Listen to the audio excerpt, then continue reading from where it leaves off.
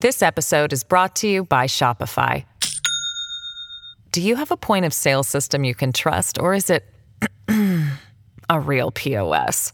You need Shopify for retail. From accepting payments to managing inventory, Shopify POS has everything you need to sell in person. Go to shopify.com/system, all lowercase, to take your retail business to the next level today. That's shopify.com/system.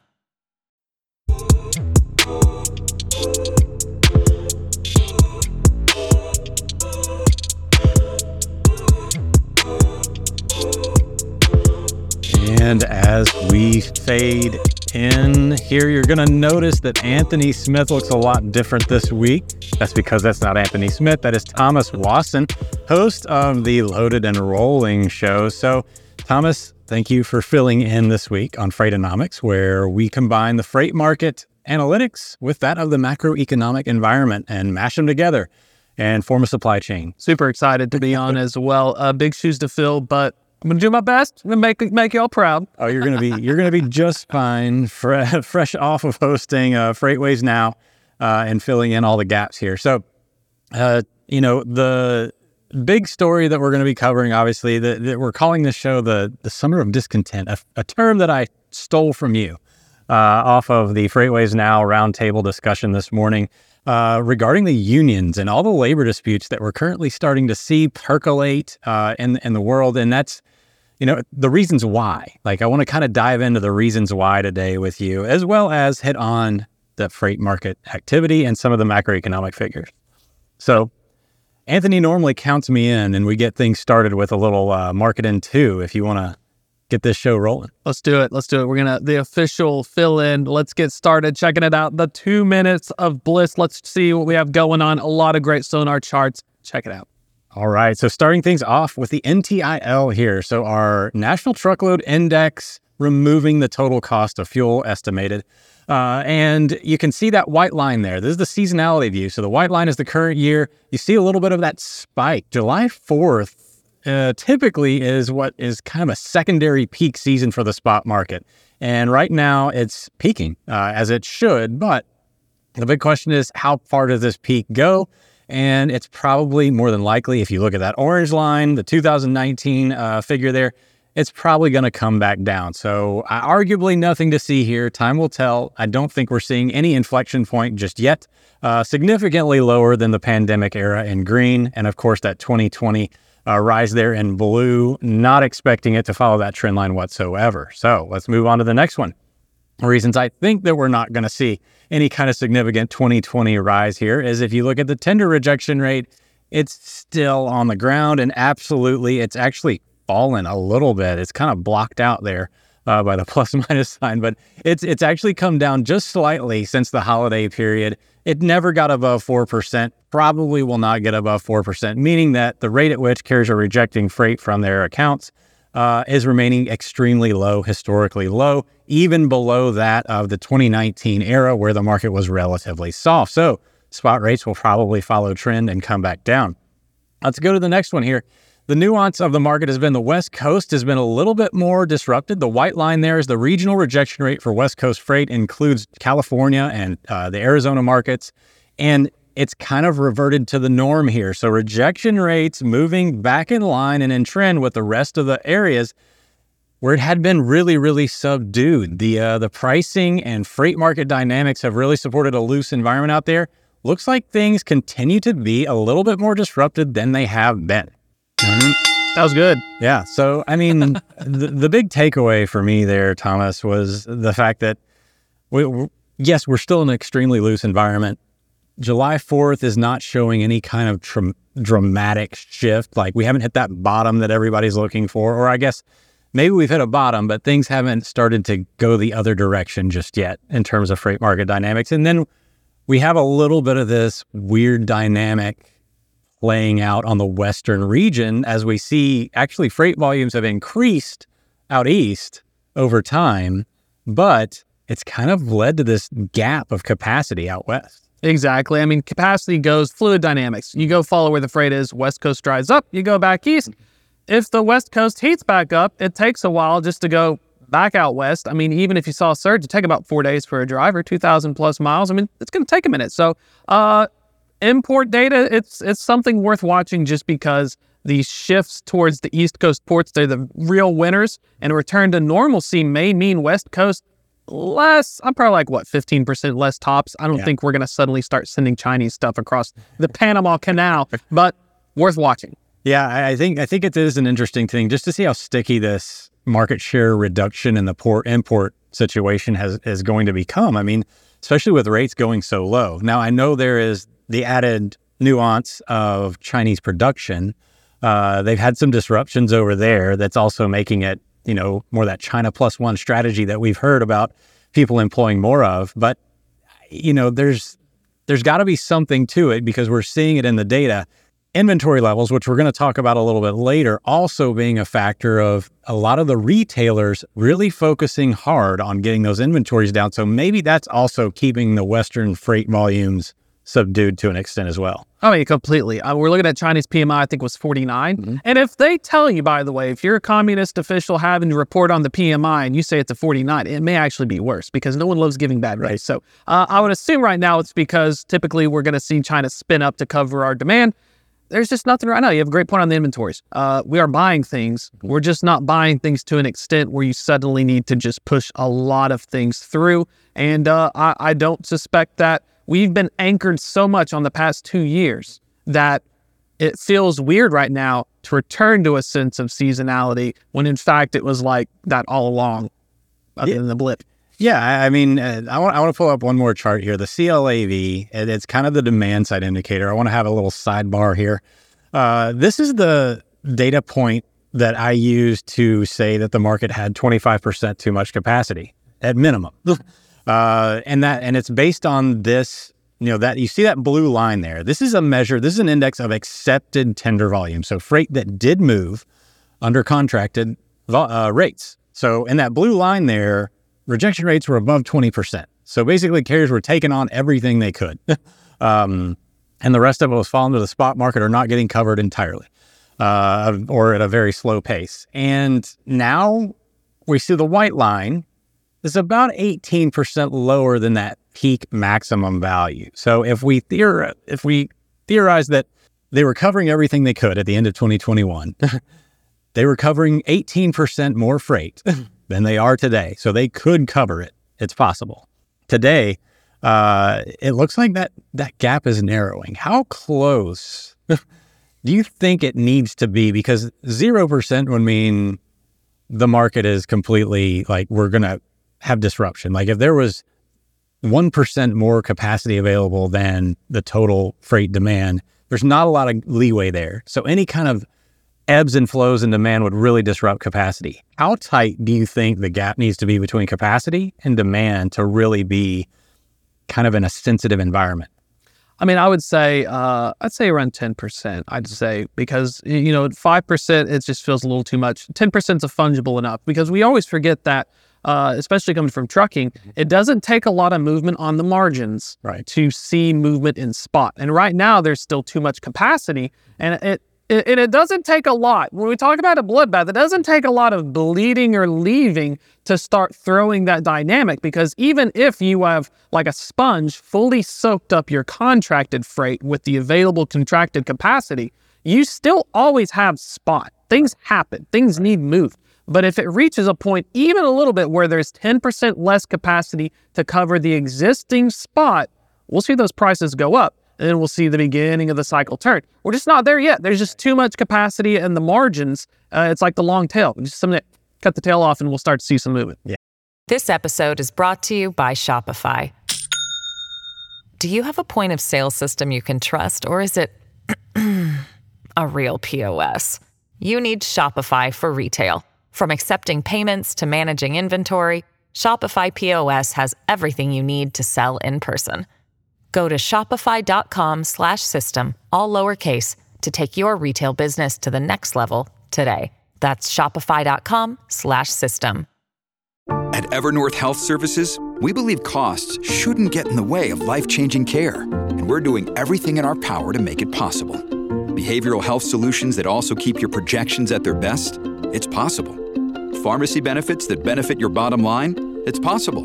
Complex specialty care that cares about your ROI? It's possible. Because we're already doing it. All while saving businesses billions.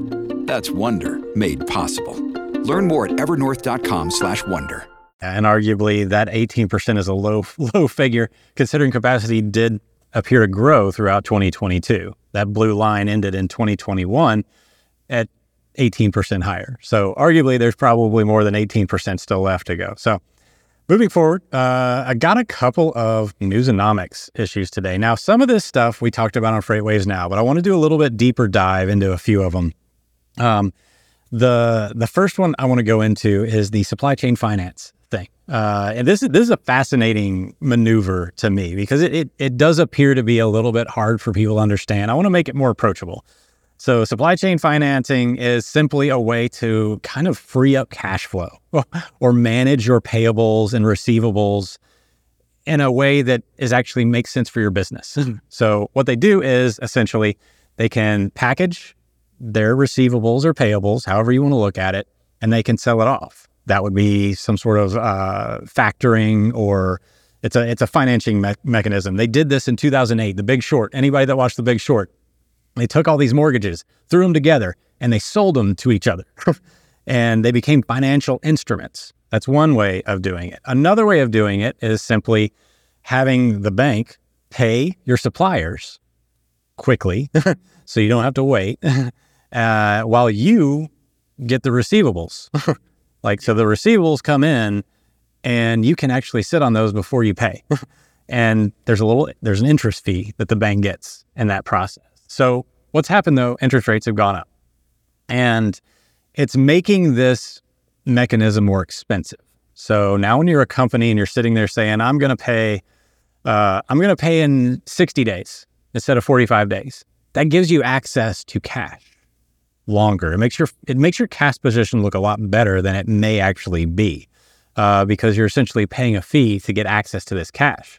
So we're seeing the expansion of the days payable go up. It's gone up 30% over the last 6 years, according to Adam Josephson's article. This is a very fascinating article. And the days sales outstanding staying flat. So that means that customers are paying you. It is, basically you can't go there and you don't finance a lot of consumer goods. You're not going to Walmart and financing anything. So the sales outstanding are staying flat, but payables are expanding. What are your thoughts here on how this relationship is going to work moving forward? Well, it's fascinating because carriers need cash, and so they use factoring companies. I pay $5 for that mug, and you invoice me for $5, but you may not pay me the $5, or I may not be able to get it for 60, 90, 120 days. So I go to a factoring company, and they take 50 cents, and I get $4.50 right away. So the movement, but packaging them and bundling them, that's what I think people are really sleeping on, is where then you're a large company doing the payments and you're bundling them up because you can sell these instruments and say, you're guaranteed with this tranche of collections of receivables, you're guaranteed to get this much at this much percentage or this much yield. They're being moved as something that I think you're playing with fire, to be honest with you, because when you're looking at payables, just like The Big Short, it doesn't take a lot for these securities. The carriers or the person who gave it up and sold their rights are getting paid. They're taking a cut. They made a deal with the devil. You got to have cash flow. But the companies who are allowing this to happen really run a risk in this higher interest rate environment that the cost associated with these instruments, and should they fail, could potentially cascade because then nobody gets paid and you're in a very weird situation. Yeah, the cost of funds is going up. And it's something that you don't necessarily forecast for. And so money becomes more expensive, and you're also playing with more of you've got a bubble that's building. I think this is part of the debt bubble that we're seeing growing in America right now. Moving on to the next one here, I want to hit on Teamsters. Why Teamsters are willing to sacrifice 22,000 union trucking jobs? Rachel Premack summed this up so precisely. So the first thing I want to lead off with, union sentiment has been very much, we're going to be much more militant than we have in the past, for lack of a better word. We're going to say, this is our line in the stand. You're either going to give us what we want. We've seen it with the ports. They're striking in Vancouver right now at the Canadian ports. We've seen this all over the world. here after the pandemic environment and transportation sector specifically. Why do you think the labor unions have become much more aggressive in their negotiating strategy over the last bit? Desperation. Looking at the data here, LTL revenue market share, back in 93, 60% were unionized of all LTL carriers, down to 22%. This is it for them. If you're a negotiator, you see yellow bleeding out on the corner and you got 2 rounds left, you're going to take out yellow and save one for yourself in the next 5 years because you've already doomed yourself. What's going to happen is you're going to take out yellow and get a good deal with UPS. All right? You solved the one problem. But UPS may lose market share to FedEx who uses contract. UPS may have more problems now because they're not as trustworthy. Oh, I got to deal with this unionized labor. I promise you, if I'm starting an LTL carrier, I'm not going to use unionized labor. You're perpetuating the same thing. I don't know where the gap is. You don't know where the end state is. If we follow this to its logical conclusion, you took out 22,000 union jobs at yellow, and you're basically making a short. It's a Pyrrhic victory. King Pyrrhus of the Pyrrhus. He had a Pyrrhic victory. He thought that he won, but at the expense of more union share. LTL is the last bastion of what labor is left in the market. MCA Act of 1980 took it out of trucking. ICC is gone. Can't pay for the rights of lanes. The last holdover, the old ICC, is unionized LTL. So your framing earlier when we talked about Freightways, and that was so great just because they're willing to sacrifice yellow to show they mean a deal with UPS. And I mean, it's very Machiavellian, but with 22% left of the market share, it may be one last hurrah. Yeah, I don't get the long-term viability here of this strategy, but I do get it from the aspect of if they think yellow is basically a lost cause, why not make a play for the big guy who does have financial backing and at least supports them? But from a long-term perspective, the look is just really, really bad. And maybe they know that. Maybe they know that the exit, that this is their last, like you said, desperation, their last move. UPS, the largest in the United States, unionized carrier, not an LTL carrier, as that was sold off. TFI is now part of that. And, there were some good points in this article that said there was a little bit of back and forth. This is not entirely on the union. Union costs are not the full reason that Yellow is having these financial struggles. However, they still are. There's 22,000 jobs that are, whether it's their fault or not, it is their problem. It's smart on Yellow because now Yellow's not the bad guy for being mismanaged. Right. Now we can blame the Teamsters and say, well, you know what? If only Teamsters had made a deal, Yellow would have survived without the whole story of the Teamsters. Also, that's the great part. They sacrificed so much. And then now they're finally fed up and they're like, well, I'm out. And now the narrative's going to be, oh, look at labor shooting themselves in the foot again. I don't want to use labor next time. Yeah. So on that note, why do you think that we're seeing more of these labor disputes really showing up, not just in Yellow and UPS, but everywhere else? I'd like the Summer of Discontent, the title of the show. Yeah. It's because, in my opinion, for so long, labor has lost ground, and given the coming off the edges of this pandemic and stuff, where labor didn't really get the kind of recognition or take the advantage. Labor should have made their deal when the ports were backed up. Yep. And now they've lost their leverage. I mean, this is kind of like where you got to stick your stuff, you got to put a line in the sand. Canada, the ports are 6 days now, $250 million per day in Canadian economy lost, and they're just allowing it to happen. And you got the ports of LA, Long Beach, SeaTac, and Oakland. The West Coast feels like they're rising up in arms. They're unionized port labor. And so when it's all happening at once in this environment, imagine you have really bad weather and you're a thundercloud. I might as well storm. Now, that's what I feel like we're dealing right now is we are seeing this discontent. We're seeing the lingering impacts of labor that was stretched thin, rail labor. Yep. So I do feel like this is a culmination of 2 years worth of pressure. And now we're starting to see what'll come of it. And in my personal opinion, the problem is no matter how good of a reason labor has for what they're doing, the optics they're facing is uphill because they're the ones stopping. They're the one causing damages in spite of the fact that they may have a good reason. Yeah, additional jobless claims also trending higher than they were in 2019. I know the scale of those has changed over the last few years, but the labor market is not what it was. It is not as tight as it was just a year ago. And so it seems like maybe some market data needs some visibility here. They kind of missed their mark. So the next thing here, so Speaking of missing their mark, the market appears to have turned dramatically within transportation. The LMI continues to show the Logistics Managers Index. For those of you that watch the show, y'all should be very familiar with this. Transportation market is extremely loose. We're at a record low for the overall LMI, which measures a combination of transportation, warehousing, activity, utilization, prices, etc. So one of my big takeaways from this report, however, Todd Maiden does a fantastic job of covering this on freightways.com.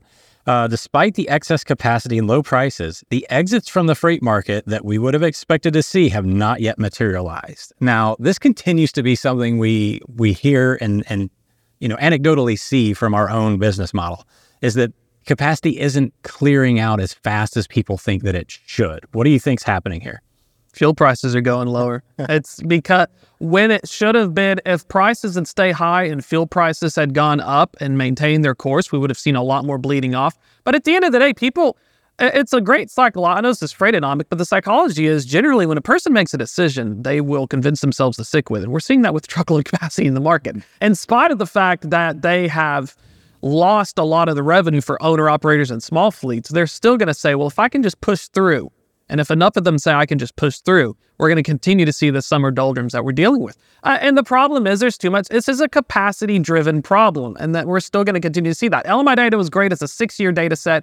We're still like, 49, I think, 46. 46.5 or something. We're in a slight contraction phase, but another great thing highlighted was inventories. Mm-hmm.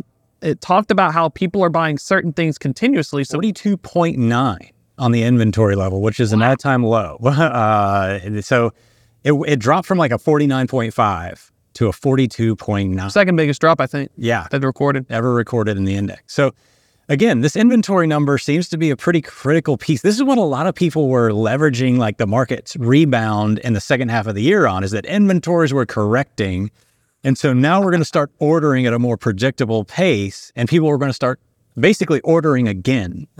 This should be a comedy show, because you know why they're saying that. If I'm a Target, I'm a Walmart, I'm a Home Depot, I want you to think that. I need you to think that. Because as soon as you find out when I give you a Q3 heads up and then you see my Q4, it's not. They know. They have demand planners. Their demand planners make a lot of good money. Go to MIT, they'll teach you how to do demand planning. There's algorithms to use. There's certain things for making demand forecast under uncertainty. But at the end of the day, if you're a CEO, you can't afford to be the one who's like, oopsie, we can, because I don't get paid on whether you do well or not. I just get paid to talk about our data, and that's what we do. So I think this is what we're seeing. Student loans coming in, another headwind, mm-hmm. 16 million borrowers, like hundreds of millions of dollars owed that are not going to be taken out by the Supreme Court. I don't see a situation, and I think what we're going to see is Q3 earnings. That's going to be the elephant in the room. And like we saw with Knight-Swift, with one of the stories that may be coming up, is you're going to preemptively say, oh, hey, we may have had a little bit of problems. So I think it's a return to normalcy. Honestly, we're going to see a little bit muted stuff, but for people who have been used to hearing what it used to be for the past 2 years, if we went back in time to 2019 and we just cut out the middle, we'd probably say, maybe a little less, or maybe in line with expectations, but we're weighted. So being weighted on that, it's so hard for people to wrap their heads around it. Yeah, I feel that for sure. So, however, one of the big takeaways, and there is data to support that the consumer is slowing down. The Bank of America releases a weekly report on credit card data, and it looks like the overall trend, especially the one ending June 24th, retail excluding auto, declined. And so this is not adjusted for inflation. So people are buying less and spending less. So it's happening. Like the trend line is down. And it looks like that may be manifesting at a period of time where you wouldn't really expect it. Earlier in the year, retail numbers were pretty strong. Even if you take inflation into account, they were actually well above. They were between 5 and 10% growth year over year. So take that for what it is. Still relatively strong retail spending environment, but that looks like that has all but deteriorated overall, and especially including inflation. So one of the other big takeaways from this report on the LMI. The expectations, the 1 year expectation for transportation prices grew to 59.6, which was an 11.6 point rise from last month.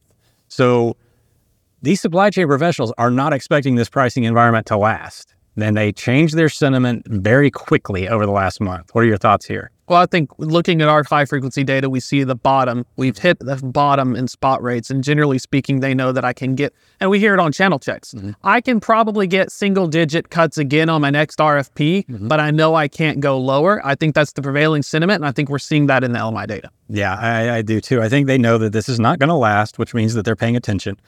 Which is good. That's a great thing, but for the market, at least, intelligence. Yeah. So, I mean, overall, it looks like the market is still churning through some of that post-pandemic environment. And now the sentiment is that, okay, we've all but hit a floor. Next year, things are going to go, we're going to turn the cycle, correct? Yeah, exactly. I mean, jobless as well, the fundamentals of the economy, I still think the Fed's going to probably go up 2 more that they were talking about. Joblessness claims and unemployment numbers are still favorable. And until that starts messing it up, it'll be probably 2 quarters too late by the time they recognize it, because we are lagging and it is having an impact. But that's a very important thing to watch, at least from the what I'm looking at, because I think that the biggest thing, rule of thumb, in my opinion, is the reason we saw spending be a little bit better because I'm going on summer vacation. I'm going to save up all my money. I'm taking my summer vacation. I'm going to spend a little more. Crap, now I got to cut back and save now because I ran out of money. Yeah, I think that's going to be the idea moving forward into the next 2 quarters. Yeah, I remember putting all my money into a bracket one year, and it saved me because I won it.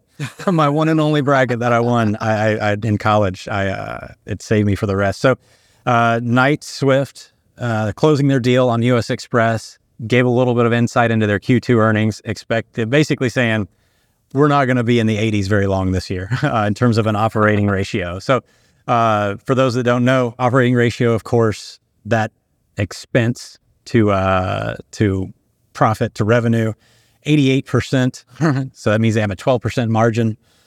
They're saying this is going to go back into the 90s by Q3, excluding that U.S. Express thing. So basically adding more fuel to this sentiment that we've still got some months to churn through. And I think they're very bold to be the first one to say it. I don't think they're going to be the last one to say it. I'd expect probably Heartland, Werner, Pure Play Trucking is definitely going to feel it. Trucking companies with LTL mixed, they'll probably fare a little bit better, but we are in for choppier waters. We knew that a quarter ago. Yeah. They're finally finding out. Yeah, I know. And it looked like they were doing really well early on, but yeah, everything catches up. Everything catches up. Well, good luck to everybody out there. And thank you, Thomas, for filling in for the illustrious Anthony Smith. He will probably be back next week, I think. I don't know. We'll find out. I don't have access to his calendar. He doesn't share it with me. Everybody have a great week.